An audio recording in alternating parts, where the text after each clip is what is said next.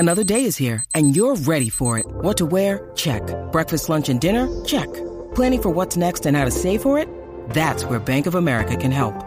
For your financial to-dos, Bank of America has experts ready to help get you closer to your goals. Get started at one of our local financial centers or 24/7 in our mobile banking app. Find a location near you at bankofamerica.com/talktous. What would you like the power to do? Mobile banking requires downloading the app and is only available for select devices. Message and data rates may apply. Bank of America N.A., member FDIC.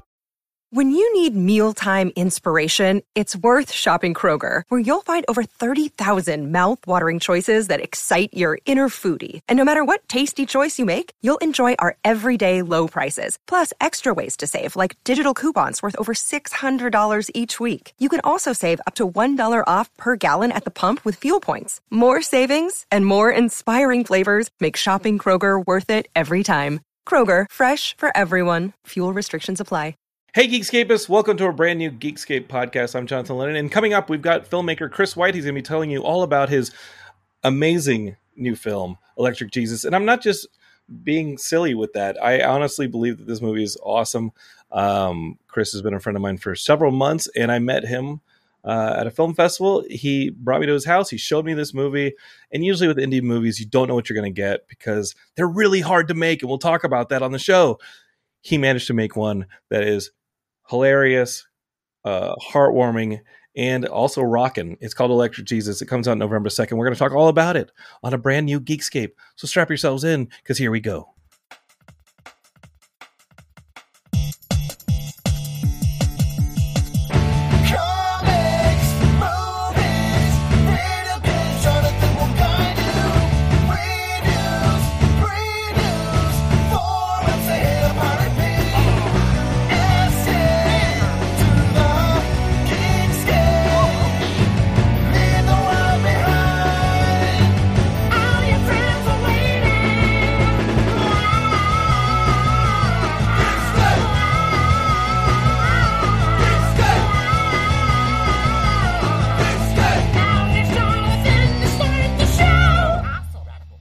Hey, Geekscapists, welcome to a brand new Geekscape.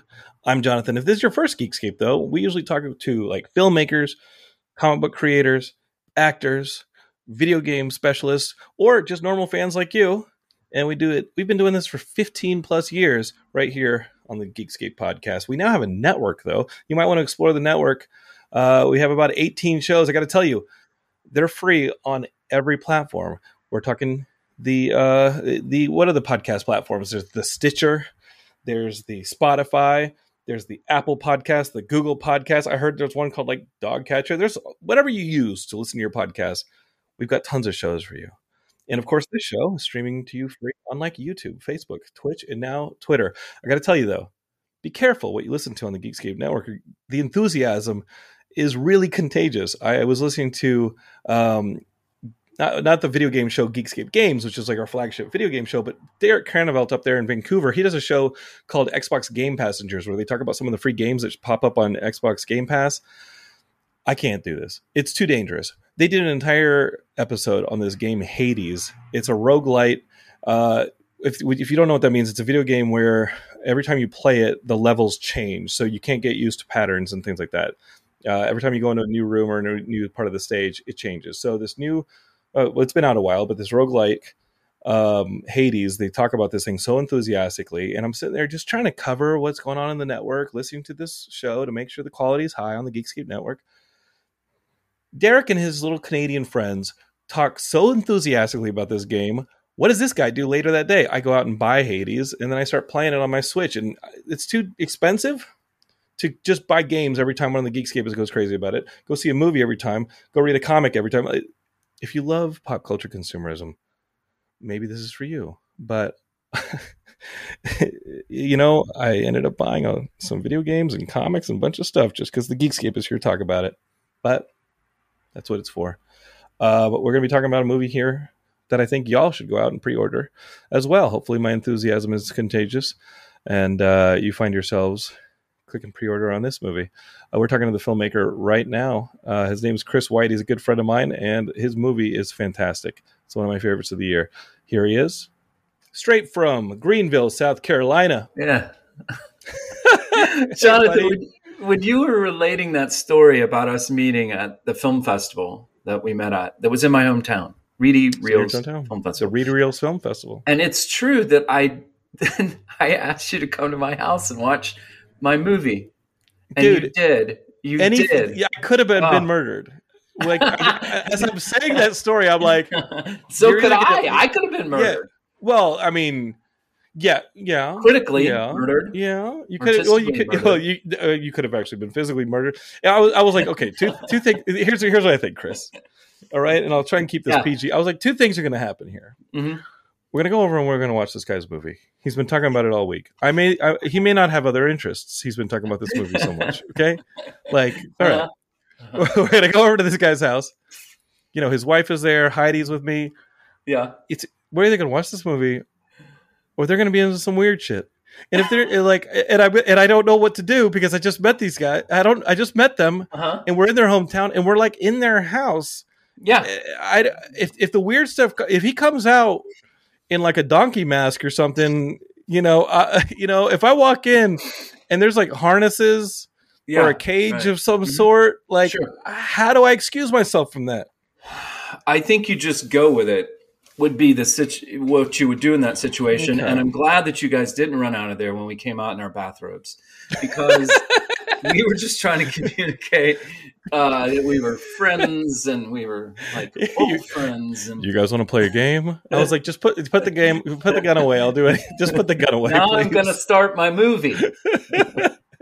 You guys want to watch my movie? Made it with some local kids.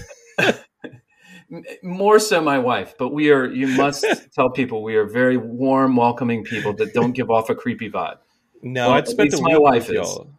Yeah. By that point, like, I'd spent a week with y'all and like, you're not any more creepier than some of the Geekscapists. Like, it's Geekscape. True. You're going to get some social, awkwardness here. That's true. Yeah. I love it, though. I had such a great time, though. I'm so glad y'all came. And that was one of the cool things about having a film festival in your hometown is like cool people come to you. You hope. Mm-hmm. And it definitely happened. It was awesome meeting you. And I got to tell you, you know what would have been really awkward? Because I can run away from like the weird like cannibalism or Satan worship, whatever the heck you had going on in your house there. And I didn't check all the rooms.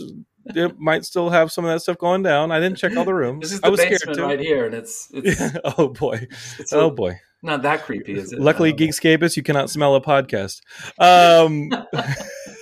Who knows what's going on in that basement?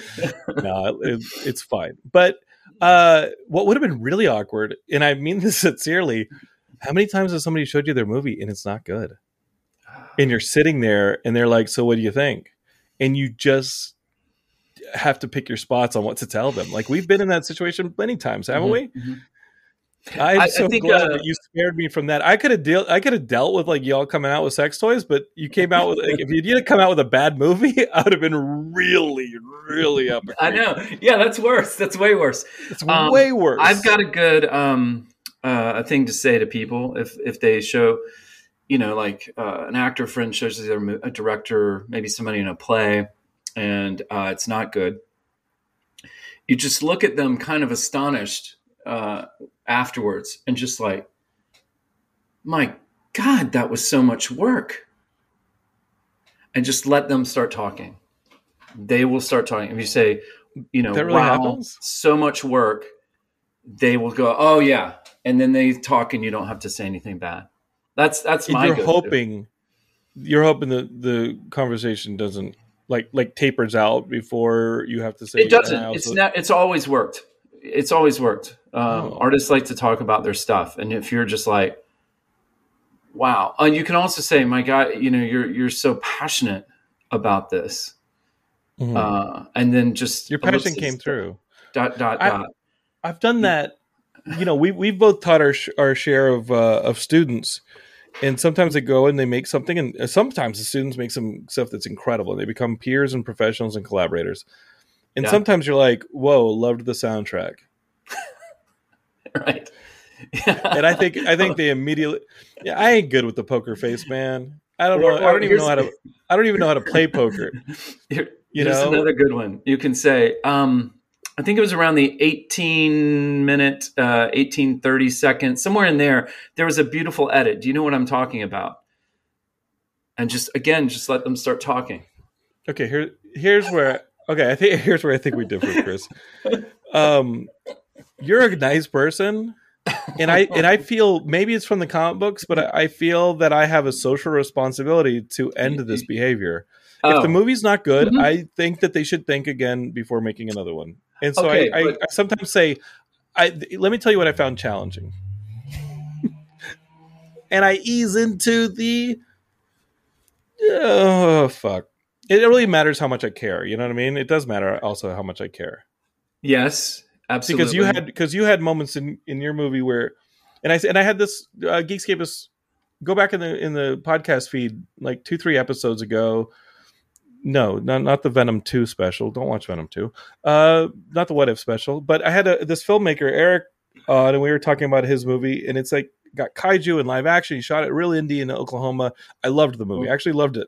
Cool. But you can see the seams in it, right? And I think with a lot of indie movies, you can see the seams. I love those stories, right? Like, remember when I identified in that one scene that y'all were racing the sun going down? Yeah, because it was really challenging to do a color, like you're like coloring that scene must have been tough, because when you're losing light, pushing color is really hard to do in post. Right. Getting the light back to make it look even, especially with a shot that you maybe did 15-20 minutes earlier, is really hard to match. Yeah. So sure. I love those stories. Yeah. But your movie, I didn't have to say anything. I loved the entire damn thing. Thanks. If anything, I had to fight my own anger. Like John, I was like, "Damn, this guy knocked it out, man! You have to step into a ring with this guy." Good luck on the festival circuit with Chris Weitz running around. No, we'll make stuff together. We won't fight. No, I do think that you should tell the truth to people, especially, and like you said, depends on how much you care. I do have an my nice guy entree to telling you harsh stuff. Is I'll say, how much truth do you want? Percentage. You know, how truthful do you want me to be? Do you want me to be 80% truthful? Maybe 10% truthful? And usually people are like, no, 100% truthful. I'm like, okay. This really works with students too. You're like, okay, are you sure? Why don't we start at 70? It's kind of like heat on a Thai at a Thai restaurant. Like, I can make it hotter, but I can't bring it back down. Once you're at 7 or 8, you're talking about the spicy level. Yeah, right. Yeah, not the temperature. Because I was about to say, you know how many frogs have boiled alive because they're like, oh, I could take it, and then the temperature slowly goes up, and before you know it, they're boiling and crying. And I was like, what? I didn't know I was turning the temperature up. You didn't know you were boiling to death? Because isn't that sort with frogs? I boil a lot of frogs. You're talking about the temperature in the food, the spicy level. Yes, you cannot bring that down. If somebody says, I want 100% truth, and I'm like, here we go. And because I can't go back to 10% truth when I say, like, the camera was always in the wrong place. You know, like once that comment's made, and then the whole movie's ruined. This was an abject failure. You're right, because I have found myself in situations where I want to come out. If we're keeping the cooking like metaphor, some of my comments are the equivalent of when you don't wait 2 minutes after a hot pocket in the microwave or a bagel bite. Oh yeah. That might be the hottest thing on the surface of the planet. Like, I've never been into a volcano. Obviously, like there is magma. There are hot things on this planet. Yeah, I don't think they equal a hot pocket or a bagel bite if you have not waited 2 minutes to get out of the microwave. Like, that is the hottest shit you'll ever touch. That is instantly like the end of the roof of your mouth. Yeah. And sometimes it's so maddening. Those are the comments I want to give. Okay, then you are you're basically a despicable person, and we've established that now. But silence speaks volumes. Silence speaks volumes. I was not silent after I watched your movie Electric Jesus. Can I? And thank you again. You have you're a really established and excellent director and filmmaker yourself, and you're I love this guy. You're like my closest friend now. You're a great conversation too. Like, I don't think we've ever been around each other where we weren't just new things to talk, we had things to talk about. So it does mean a lot when somebody says that like that. So I really appreciate it. And I know that we talked a lot about the movie. In Geekscape, this film is from a world that I did not have a lot of experience. In the world it takes place in, it's like this Christian rock metal scene, and not just like a current thing, but in the 80s when Chris grew up, Christian metal and Christian bands and Christian rock and roll they're kind of an enigma, because it's a mix of the rebellion of teen youth and metal, and then Christianity. And there were tons of these bands, and I remember one or two and making fun of them and this and that, but people take them seriously. And your movie, which is a fictional film, takes place in that world. Yes. And it has a lot of a credibility. So I'm guessing you had a little bit of an upbringing in that world too. Oh yeah, sure. When I was a kid, I grew up in the 80s in South Carolina, and my parents, me and my sister, my parents took us to church from pretty much as soon as we got out of the hospital, when we were born. So we were lifelong Southern Baptists, which just means, which was very common where I grew up. And at that time, the 80s in particular, the idea of like evangelical Christian youth group culture was really strong. In the 70s, there had been this thing out in California, the Jesus movement, where all these hippies found Jesus. And out of that came like Christian rock music and youth ministries and Christian films. And a lot of Christian pop culture came out of this cultural moment that happened in the early 70s in Southern California and kind of spread across the United States. So the culture I grew up in was a fully matured world of Christian youth group culture, Christian music, Christian pop culture. There were Christian comic books at the Christian bookstore, and there were some Christian novels and things like that. So yeah, my world was steeped in evangelical, and not like now evangelical. I think it means like right-wing politics. Then it was tending towards that, but it wasn't very right-wing like we think of it now. It was more evangelical means that you share your faith with other people. That's just the root of that term is you evangelize. But now you feel you tell now people. Now you feel that there's negative connotations to it. Oh my! Well, yeah. Yeah, now it's more like a political position. And that's not, the theology hasn't changed. It's just the way we refer to things. Now we think of things as, that's evangelical Christian. That's Trump voters, Sure. But the actual theological implication of that would be, I would be a Christian kid that would tell you about Jesus and talk to you about getting saved. And, do you think you're going to go to heaven when you die? And, that kind of stuff. And you're a musician, like you? No, not at all. No. You're like me then, where you're like film has to be our into this world, and we yeah. And I think I have relative pitch. I can sing. Like you play a note, and I can hum it or sing it. Sure. I think that's what relative pitch is. But I can't. And I like music. I listen to all kinds of music and always have. So I think I have decent taste. But you contributed to some of the music in this film, and there's tons of music in the film because the film Geekscape follows. It's a coming of age story. You've described it. I've described it as what would you say? What's the film with Jason Lee, etc. The rock film, the Rolling Stone film. Yeah. We're both kind of blanking on this one, and it's the reference. I think it's the reference on this one. Wait, Jason Lee? That's a different one. I'm thinking of that thing Jason you do. No, not that thing you do. Because this is similar to that.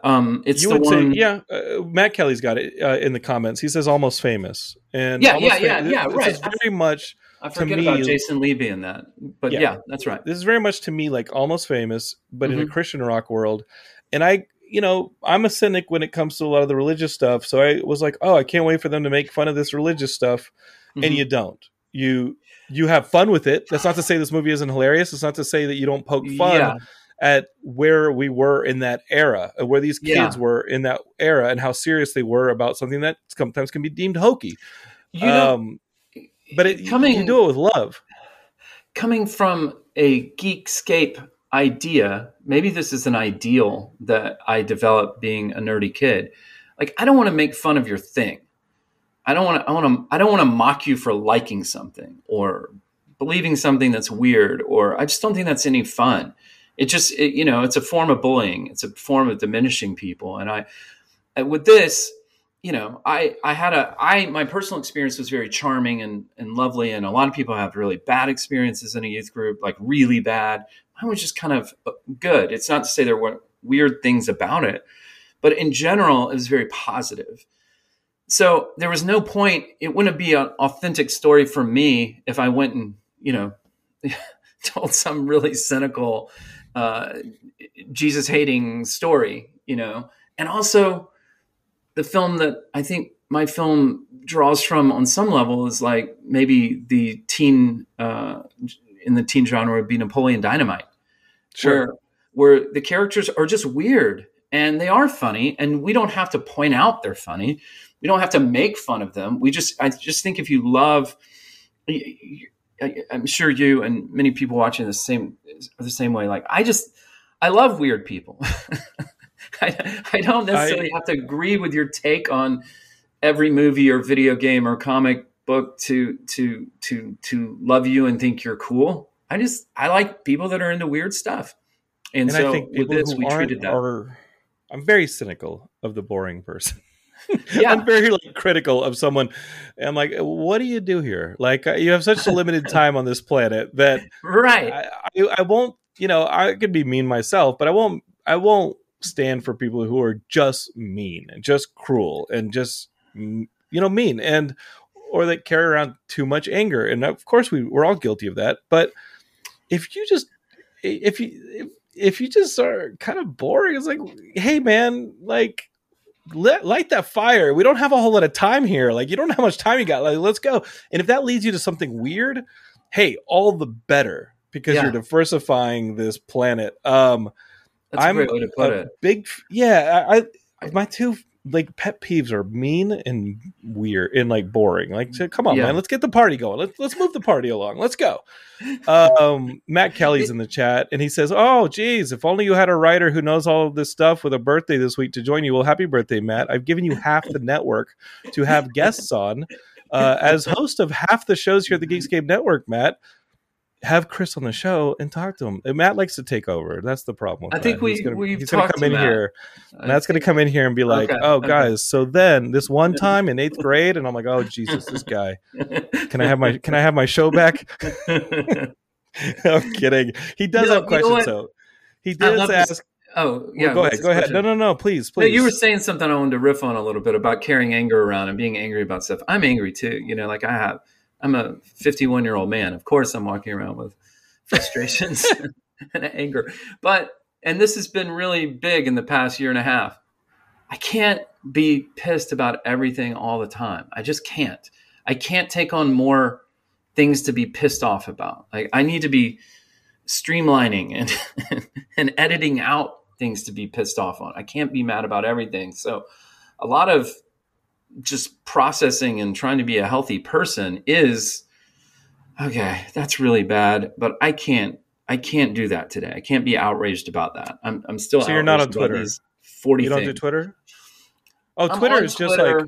but it's just outrage porn. It's just like you go on there and you start to spiral, and you're like, and I'm mad about that, and I'm mad about this, and oh yeah, and that motherfucker, and this, and I'm going to cancel that person into the Stone Age. And it's like, you know what? Cancel so one person a day. Just pick one thing a day to be angry with, and pick 5 things to love. I think you'll be okay. Right. And also, on Twitter, I do like jokes. I mean, Twitter's got good funny stuff too. And so, or it did. It is getting pretty dark for sure. But so you have this background. Mm-hmm. You become a filmmaker, but when do you start putting the script together for this whole thing, this whole process? Because this is your first feature film. Mm-hmm. You've worked as an AD.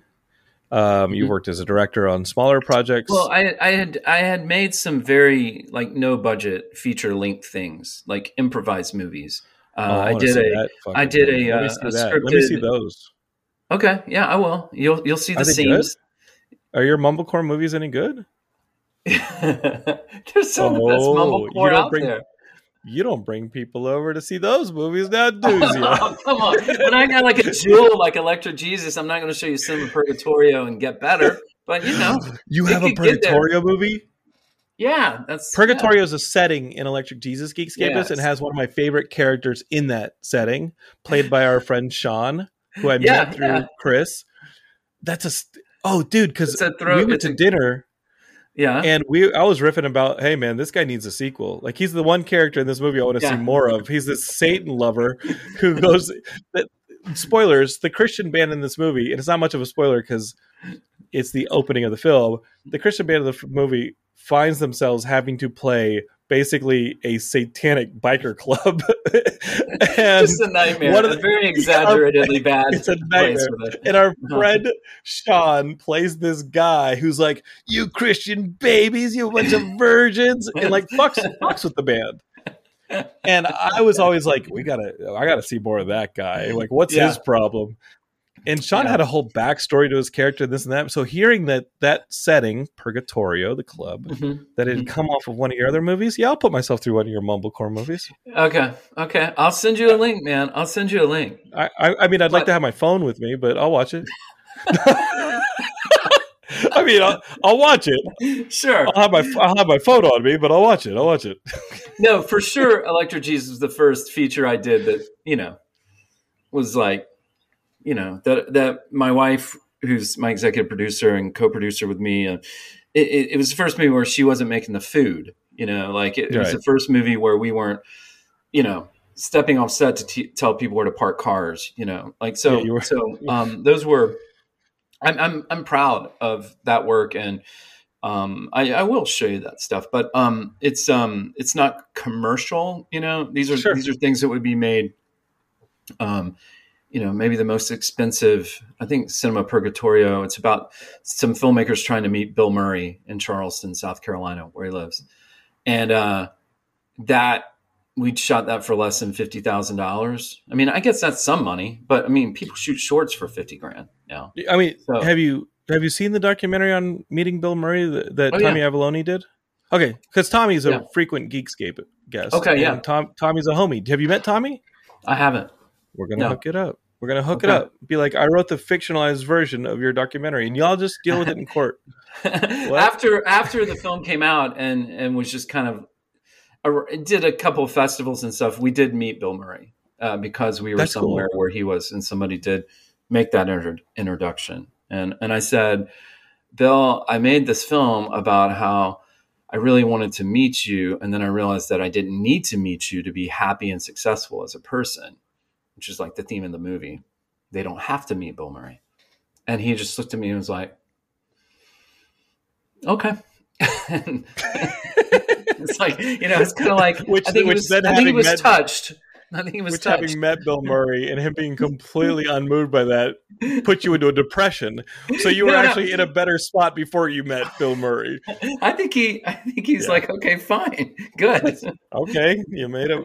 I would thought you were going to ask me to take a selfie, but okay, you don't need that. Good. I find that to be a little weird. To take a selfie. I got to tell you, sometimes we've been doing this show for a long time. We've been talking about being college professors at times, like Indiana Jones was. And I started a quarter at school 2 weeks ago. Student asked me for a selfie with him.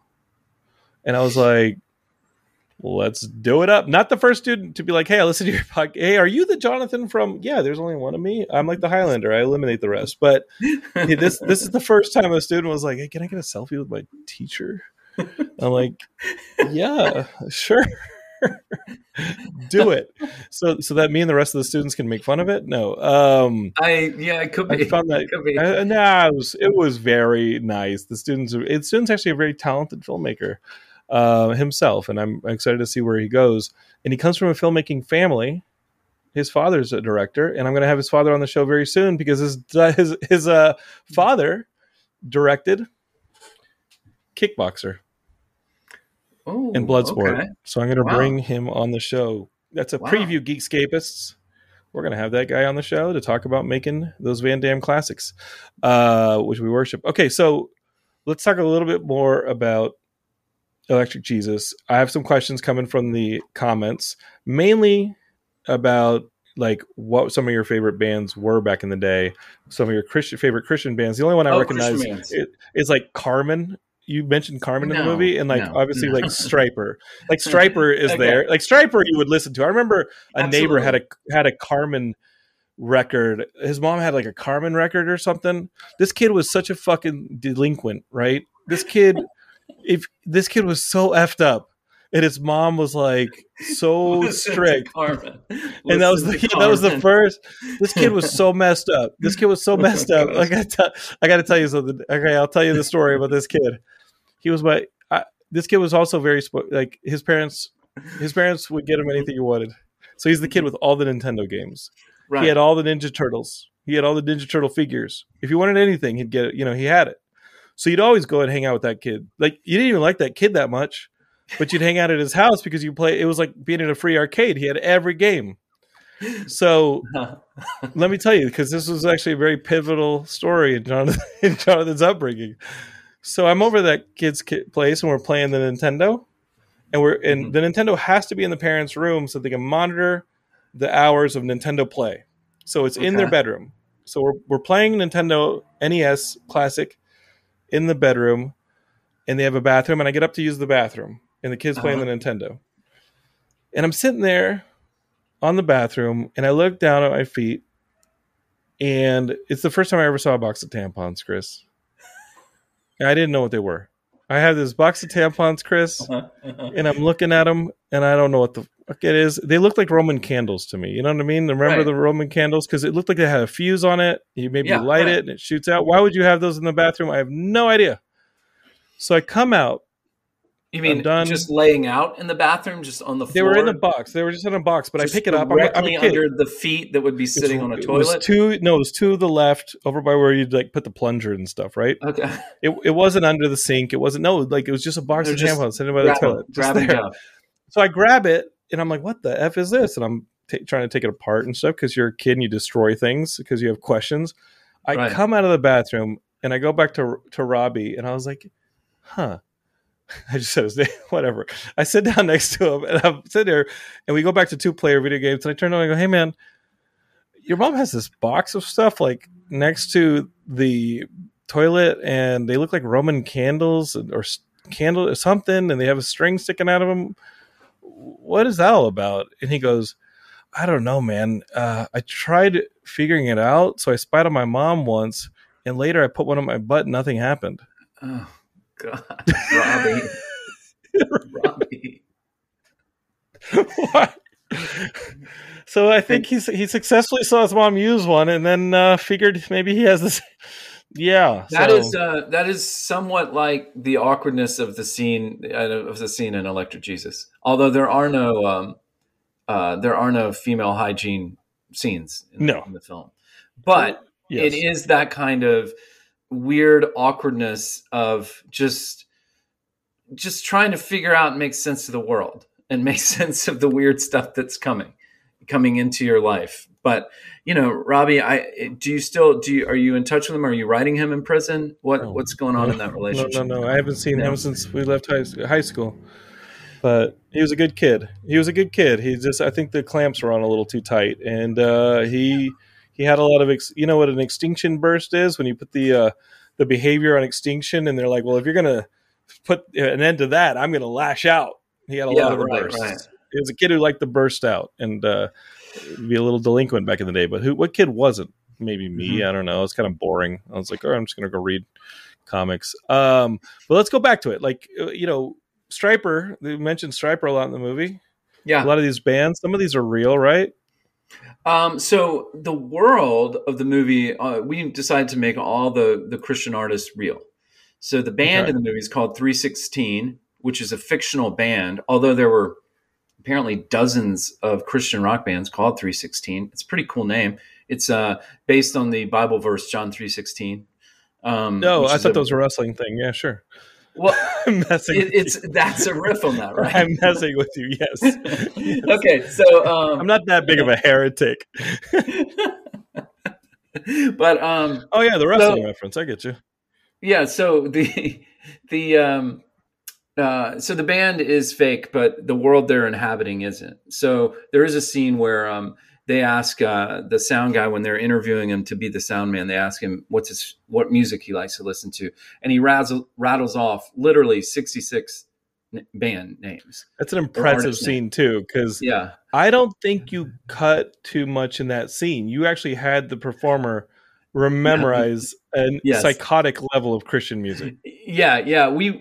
Well, you know, not just no. It wasn't just Christian music. It was like you actually had a bunch of other stuff. Well, you in there said too, there's right? some people that aren't strictly Christian, but they're Christians, like Bob Dylan and The Call, yes.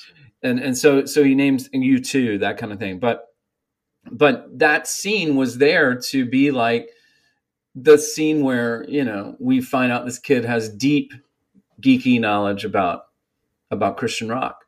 Yeah, it's, and like also it's like Matt Kelly with horror movies, like a VHS collection.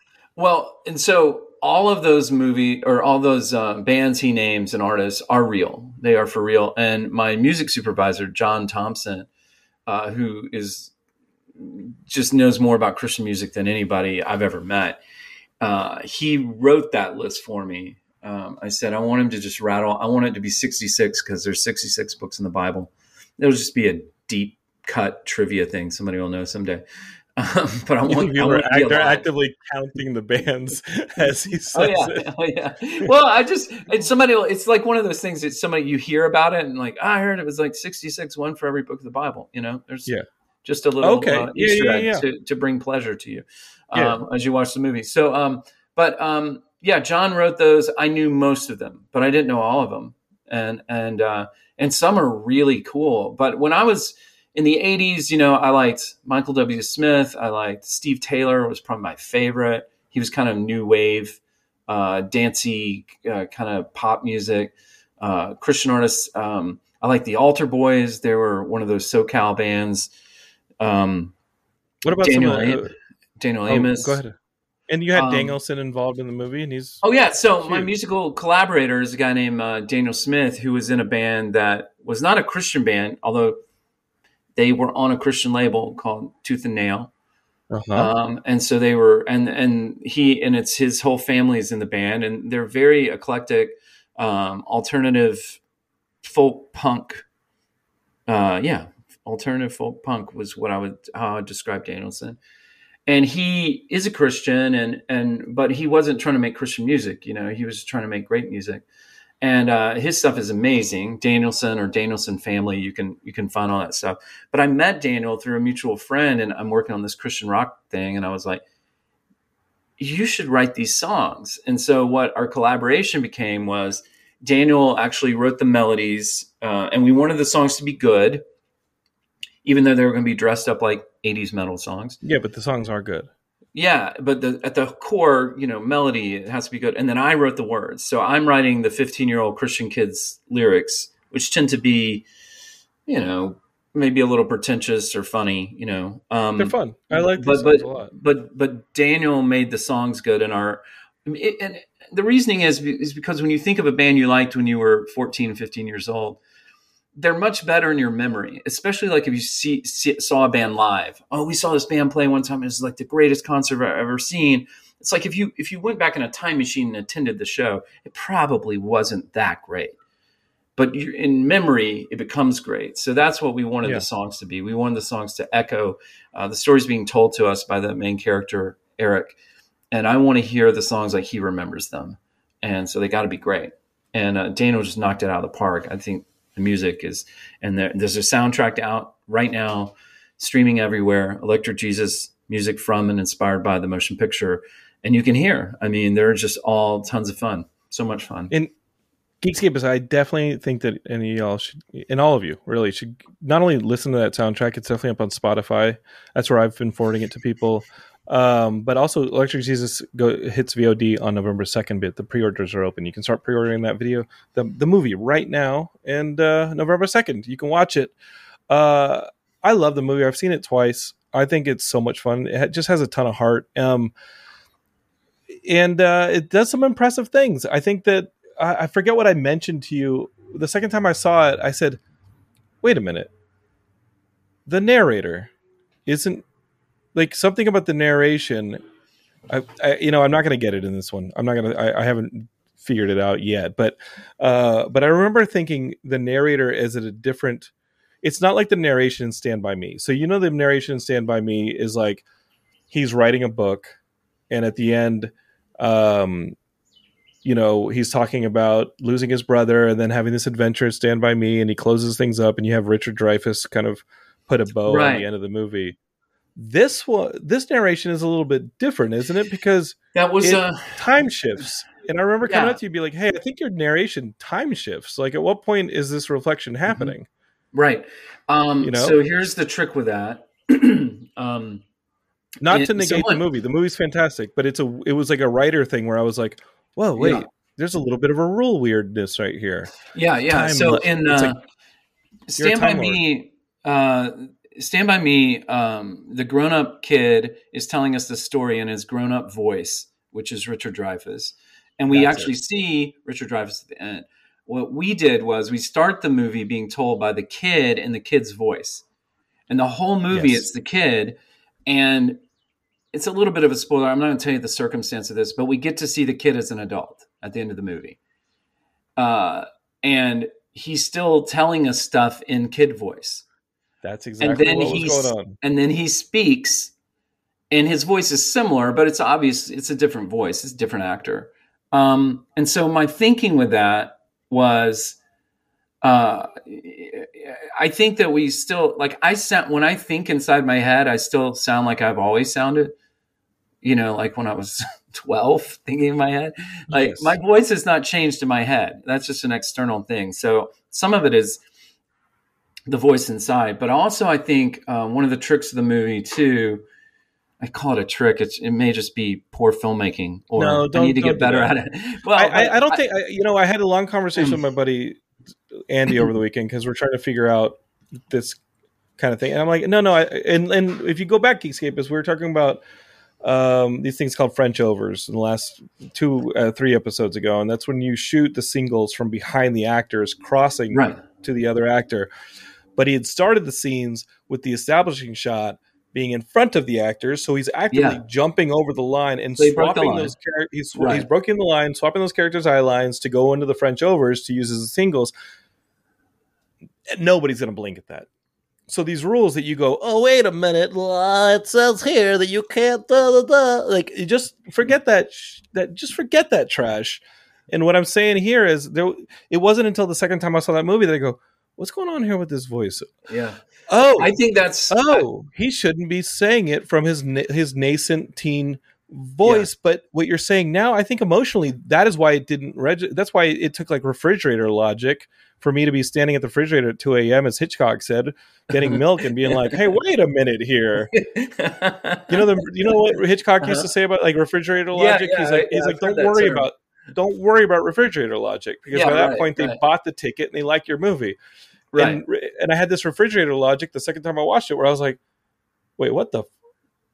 How's the grown up talking with a voiceover? That's the child actor, and it doesn't matter. And because that emotional resonance in your movie, that's the plate you don't drop. And it's probably one of the most emotional plates. And I'll tell you this, Chris White, I love this movie. You don't drop that plate. And there are parts where you have to shift from maybe you have to introduce the problem of a third act. Maybe you have to figure out a bookend, which you have a little bit of a bookend in parts of your movie. Mm-hmm. If those are really hard tonal transitions. Yes. And maybe on the page, you're like, "Oh, it's good." You still have to figure out how to point a camera at those damn things and how to edit them and make them shift. Those are really important places where the plate drop can happen. The tonal plate drop, the character plate drop can happen. The voice of the film plate drop can happen. And it's really hard to get the act moving again when you drop those plates. I think holding a movie in tone, holding the tone is like, for me, like that's the thing I'm looking for most in the work of a director. Like, can somebody direct? I mean, you know this. We can hire camera guys to do all sorts of things. Fight choreographers can do cool things. VFX people can do. But can you keep everyone in the same movie? That's what a director's doing. And we like to think that's just the actors. Oh, let's get all the actors on the same page. It's everything, man. There's so much. You know this. Like, there's so much of a vibe to a movie that gets off all the time. It's like it's just like, I've described it like you get all these people with you and you all jump off a cliff together and you're all falling and everybody's screaming and they're looking at you and you just can't quite tell them, like, yeah, we're just going to be falling. like, you have to trust me. There's a net down here, right? Yeah. And you love those movies too that have those tone. And like, I think tone shifts should be applauded. I don't like a movie that doesn't mature over the course of the film, that doesn't, you know. I think tone shifts should be applauded, and usually tone shifts just come down to, oh, they changed visuals, you know, and that's fine. Like, you changed visuals. Your film started light and it ended dark, or vice versa. Yeah. Or, you know, each of your acts were represented with a different color scheme or camera design. Sure. I've definitely put that in decks. I've definitely had that design where it's like, oh, the movie's going to open long lens, the movie's going to close open. You know, like, I think you should do those things, but having tone shifts within those broader strokes are very careful moments where at any place you can go, oh crap, I'm not getting my audience back because they don't know what they're watching. And I know, someone like a Taika Waititi. Someone like Taika Waititi is like putting comedy right next to drama, and he's shifting them very fast, like a car, which is why I'm in awe of him. And many of those filmmakers do, right? Hunt for the Wilder People, I think, is incredible from start to finish. You know, I think that the fairy tale and the horror of like a Pan's Labyrinth, start to finish, they were able to do it. And sometimes you only get some of it. Sometimes you only get some of them. Yeah. And you end up being like, oh, second half of that movie didn't work for me. Third part. What do you think that is? Like, if you were teaching well, dude, you're doing bookends, and not only are you doing bookends, you're doing an epilogue little thing. Yeah. There's multiple places where you could have just effed your movie, pal.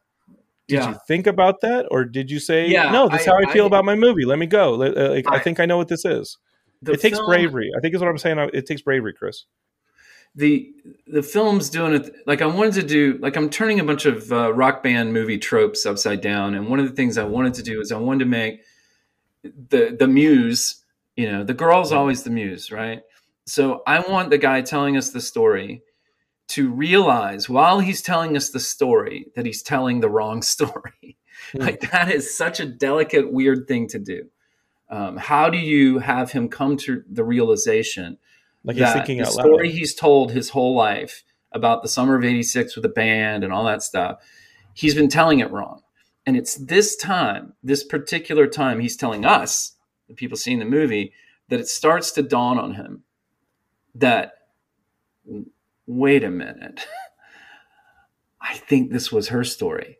And in a very powerful way, at the end, the movie ends when he realizes it was all her. But until that moment, it can't happen. And so then you've got to, I don't know. I think it's, if you were trying to tell a director, if you were teaching a directing class, you're like, how do you do those nuances? I mean, there's got to be some technique to it or a way of thinking about it so you don't lose it. Is it? I think it's the same way you're getting out of a bad situation, baby. One shot at a time. Like just one shot at a time. If you start thinking about that bigger stuff, if you look at the tapestry and not the pieces of fabric, like you're gonna be way off by the time you get to sewing it all up. You know what I mean? So I think it goes to that. You just break it down, and I imagine you outlined like crazy. You rewrote like crazy, and then when it came to your prep, knowing that you had a bit of a shoestring budget for your first film, or at least you didn't have an established like assembly line of being able to make a film and then go straight to like, and knowing that this was like everything was going to be an act of discovery, you were very careful with every step that you took for the most part. Not to say that you extinguished the ability to improv or find some happy accidents or happy discoveries on set, but I imagine you prepped on this movie. Yeah, and I'm also like, now I realize, and I should say one of my closest collaborators, and just friends, is Scott Lansing, my editor, and I was there the whole. I mean, we just holed up and edited this movie together. I mean, and he's really good at keeping the eye on the small things like you're talking about. He can. I would just be like, oh my gosh, we don't have the scene. We don't have it. We don't have it covered. We don't have the takes. There's no way this scene is going to work. This is terrible. I mean, I'm going. I'm leaving. And he's like, no, dude, chill out. Where's the closest traffic? I gotta walk into it. Right. Where's the whiskey? Dear God, it's under those other bottles he just drank. Oh no! And he would say, listen, man. Yeah. And he would just like, hang on. Just like you said, I got an idea. Let me whittle it back. Mm-hmm.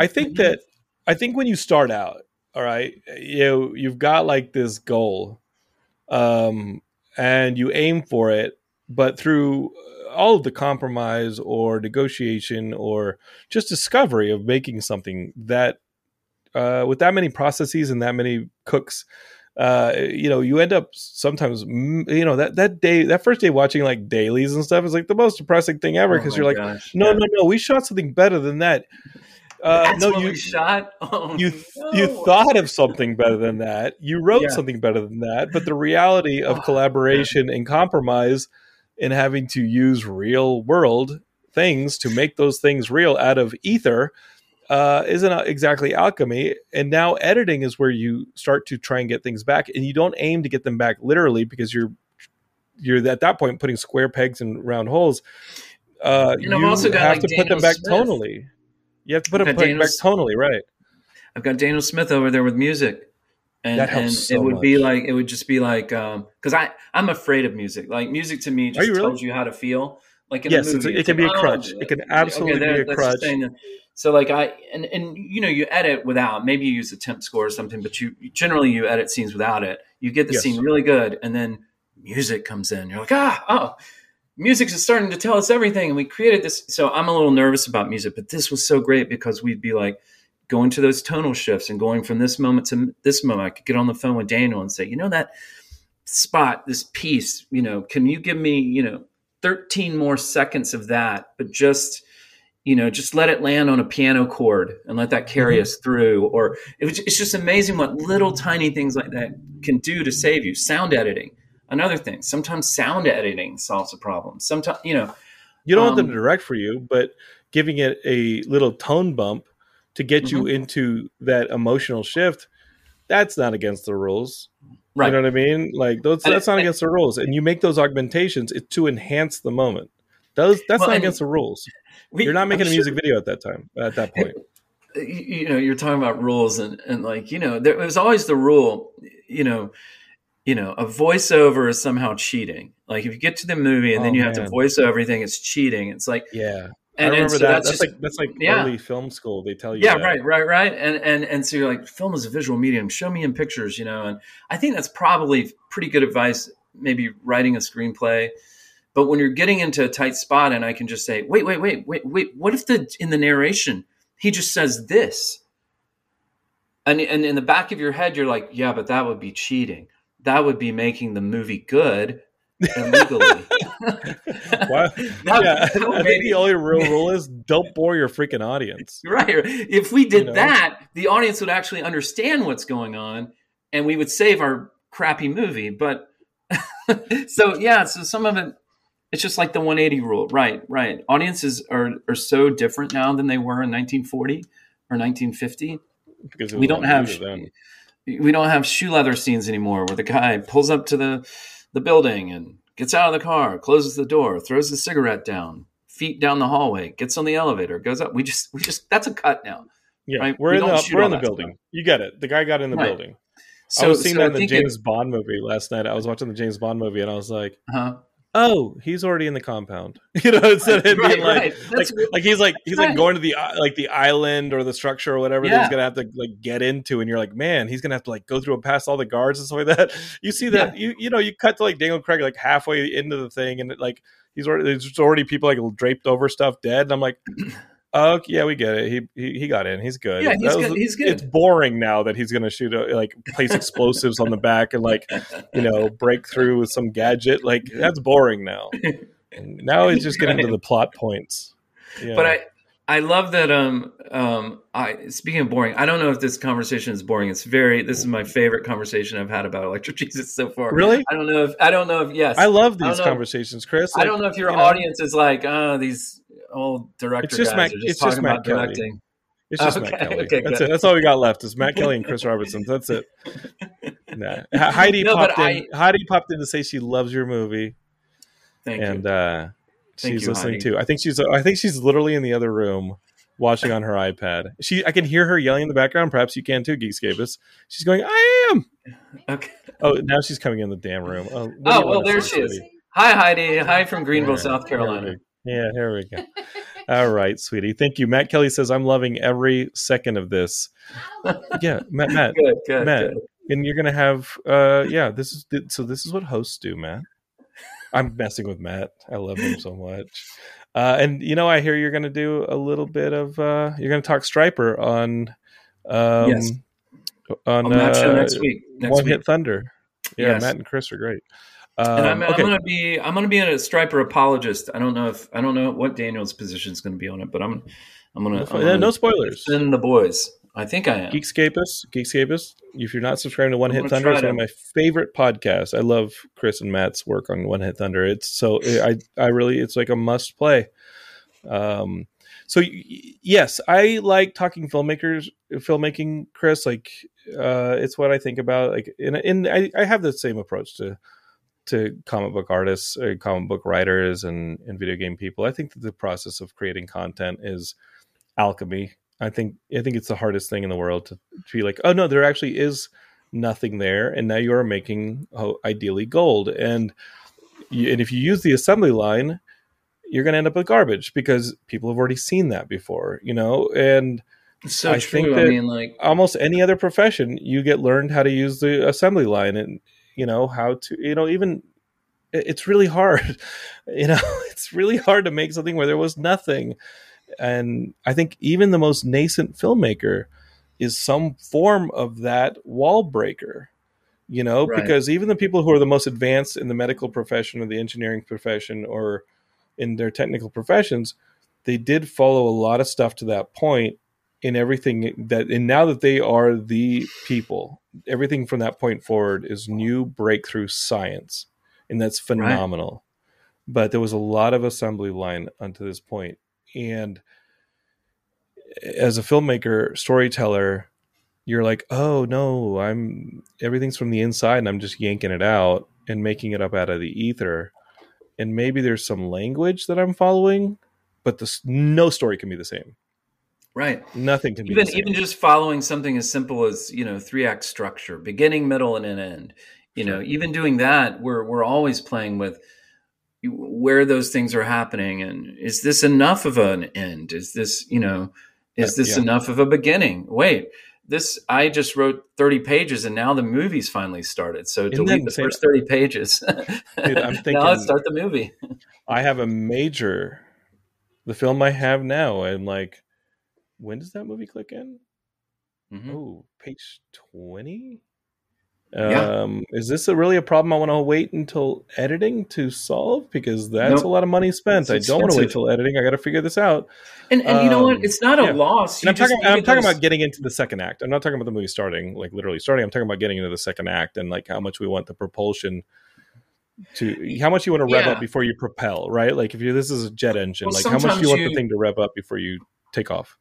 Sometimes you need very little time. Sometimes you need more time. And it's so fun to just the answer to the question be, well, that's correct. This first act, one of the things that saved me with Electric Jesus in the edit was I was trying to figure out how to get a bunch of backstory out quick. It was taking too long to get on the road. And suddenly it hit me. Coen Brothers, 1987, Raising Arizona. I still remember first seeing Raising Arizona. You were actually 11 minutes into the movie before the title came on. First 11 minutes are a prologue. And that is the best opening. That is one of the top 10 openings. That is one of the most fantastic openings I've ever seen in my life. I use it as Yeah. reference all the time. And in our edit, we're just sludging through this, and I'm in paper now. Like I've got my scripts out. I've got my desk is covered with paper, and I'm remembering. And I'm like, Scott, pull up Raising Arizona right now. Pull it up. Let's find it. It's like, why? I was like, let's just watch it. So we pull it up. I'm like, time it to when the title comes up, and we're just like, boom, boom, boom. It's like, title's still not coming up. And then it's like 11 and a half minutes, somewhere in there, where it comes up and it said, that's what we're going to do here. Because we got to get to that place where it feels like, okay, here we go. We're telling the movie. And we've got a lot of content that's really we got to set this world. This world is going to be strange to a lot of people, but we just can't get bogged down in it, because I got to get the band on the road. I got to get Brian Baumgartner into the movie, quicker. How do I get to Baumgartner? Yeah, he's like a massive part of the poster. I'll show you all the poster here, Geekscape, who are watching this. Here's a banner version of the poster, but you get the gist. Like Brian is like a major part of that poster, because he's a recognizable face from the Office. But I got to tell you, like he's in the movie a lot. Geekscape. It's not like one of those bait and switches you get at the Red Box. And he's very good. He's as good as you've ever seen him. I think it's his best work he's ever done. But the young cast who play the band members, fantastic, killer. Total credit to your ability to work with. Not that they aren't not that they aren't good actors, but like they don't have all the presence and lessons and experience that Brian does, and you handled them on par with all of it. You did a really great job directing them. Thank you. Part of that is bringing Brian onto that team. So saying to your actor, I want you to be their mentor. I want you to be their friend. I want you to be a partner with me in this. And he's such a great guy, but he was just like, yeah. And he actually in different times he related it to the way on The Office, he's famous for being Kevin on The Office, but he said, that was Carell. Steve Carell on The Office was a leader. He was clearly the show, is about him, and he was probably the biggest star on that show. But he's like, Carell was just like, he was like, we're all in this. Let's do this. And so Brian got to be a little Steve Carell for us, behind the scenes with a bunch of kids that were certainly in awe of him, because, kids that age, young 20s, watch The Office constantly. And so like there, walks in the room as somebody from The Office. But to then have him be like your buddy, him telling you stuff about the industry, getting, when Shannon, there's a scene where she sings. It's when Eric falls in love with her. She's the main character singing in the mirror, in the bathroom mirror. Yeah. A cappella. It needs to be just powerful. And her singing was perfect. She was ready to go. And then Brian, who had already rapped for the day, came up and just gave her some words of encouragement before she shot this critical scene for the movie. I mean, you just don't get that, and that's, I guess you can ask for that. But some people they aren't going to do that. I have a rule. Just don't look me in the eye. I tell them, just don't look me in the eyes. Don't look me in the eye. I mean, that's a rule across the board. Don't look me in the eye. Keep your eyes look down. Don't look me in the eye. I'm like a rabid dog. I'm like, don't look me in the eye. Don't challenge me, man. I had that. that is what it is, right? Yeah. That's the rule at Geekscape. The rule at Geekscape, when Matt Kelly and I meet up at Comic-Con, don't look me in the eye. Do not refer to me by name. All right. You know this. That's how I treated you at the film festival. It is. You were like, "Hey, Jonathan, nice to meet you." I was like, "That has yet to be decided. Do not look at me. I do not shake hands. 10 feet. 10 feet." And that was pre-COVID. You didn't shake hands. No, it's pre-COVID. It's because I don't shower.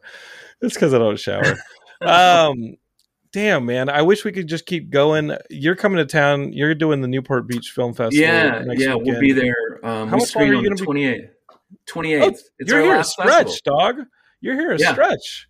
Oh, hell yeah. Well, then let's figure out how to link up. We're going to be around the 20th through the 28th that whole week. So we will definitely find our way to you. Okay, we're going to figure this out. Well, at least we're going to hang out with Heidi. I don't know about you, but that's fine. No, we'll the choice I would screen. we're the last day and maybe the last film. That's a really good film festival. Yeah, I do like. I can't wait. Festival a lot. They got a lot of good movies shown that I am excited to see. I'm just going to be a film fan all week.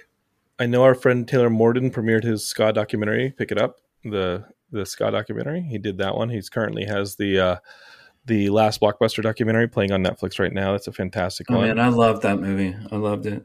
Yeah, and It was so much fun.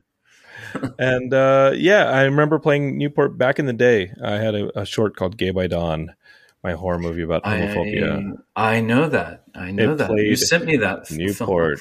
You were trying to teach me a lesson, I think. You sent it to me. I forget whatever the lesson was. I don't know if it was. I think the lesson was. I think you're homophobic. You need to watch this movie. It'll kill you. Like, hey, so you're from the South, huh? I felt. Really, I said it to everybody. Who's from the South. I'm like, let me just assume. Listen, guys. I mean, just please. It's my litmus test. It's my litmus test to see if like we can agree that you're into equality, right? Like. You're into like human rights and all that stuff, and like people being equals. Of course, right? But not for the gays. Okay. No! I'm sending that movie. I'm sending that movie. You didn't vote for Lindsey Graham, did you? All right. The conservatives long since turned this. I mean, those people. I don't think they're my listeners anymore. But we do have Matt Kelly. We got Chris Robinson. We got a ton of Geekscapists. And Geekscapists, if you're listening to this and you're like, wow, this is a really fun filmmaking conversation, storytelling conversations, hit the share button, send it to your friends. We're on every podcasting outlet that you can think of, or send them this video. Hit the little share button, send them this video. What you really need to be doing, though, if you haven't gotten that out of the last hour, is you need to be going to your VOD device and pre-ordering Electric Jesus. It's going to go to your device on the November 2nd. You're going to watch this film. It's great. And the trailer just dropped 3 or 4 days ago, like the official trailer from our distributor, 1091 Pictures, and it's fantastic. You can hear Daniel's music. You can see so much of the movie. That was totally amazing process that we went through to create the trailer. I mean, they did. I mean, we gave some notes, but it was just, how fun is that? You just make this movie and some people say, I think this is how we're going to sell the movie. It's going to go a little something like this. That was a joy. That was really a joy. I was dreading it. I was like, oh no, they're gonna make a trailer. They're marketing people. They're gonna make a trailer. They don't know the heart of they don't know my art. But it sells, man. It sells. It sells. It's such a good trailer. It really sells the movie, and it's like, yeah. I mean, there's certainly other things to appreciate about the movie, but if I'm just in the marketplace of movies, and there's so many, and I want somebody to click and say, I want to see that. What a great job. So I'm really happy with that trailer. But it just dropped, I think, on the 7th. So just a few days ago. So Geekscapists, look for the Electric Jesus trailer. Pre-order Electric Jesus. I think you're going to like it. And you know what? Go to like Spotify or wherever you listen to music and listen to music. Find that soundtrack. And Geekscapists, I can't tell you enough to listen to some of the great shows that we've been popping up here on the network. Much thanks to Matt Kelly for helping organize all that stuff. I know that Chris is going to be on one of the future podcasts and all that. And yeah, if you enjoy Geekscape, share it with your friends. But Electric Jesus, November 2nd, you want to pre-order before that so you can watch it. And it's a great movie too if you're going to have your family around this Thanksgiving. It's a really nice movie to have. I think it's all ages for the most part. It's PG-13. Yeah, I would say PG-13 at the most. Yeah. It's a good Thanksgiving movie for families to watch. Yeah, I think it's fun. There's not enough that I can say about this movie. I really am. I'm glad, dude. You're one of the best things that's happened to me in 2021. It's just being friends with you, man. If you can't tell the last conversation. Well, I'm serious. This is my favorite podcast conversation I've had because we just got to the art, we got to the making, and that's to me the thing. And I know to you too, and many people that are probably listening and watching. It's like, how do things happen? How does something go, like you said, from nothing and becoming something? And to me, that's the real joy of having made the movie, and also now reflecting on it as it comes out into the world. Like, how did this thing happen? I'm not even sure. I can't wait for people to discover it, and then I can't wait for you to be back for your next film, which we didn't even get a chance to talk about, your past or your future. So there's more Geekscape in that. I know there's more Geekscape in your future. So we'll talk about I think so. I think there is. I love you, man. Can't wait to hear you on One Hit Thunder. Geekscapists, thank you so much for joining us. Over and out, and don't hate, create. Peace. You're listening to the Geekscape Network.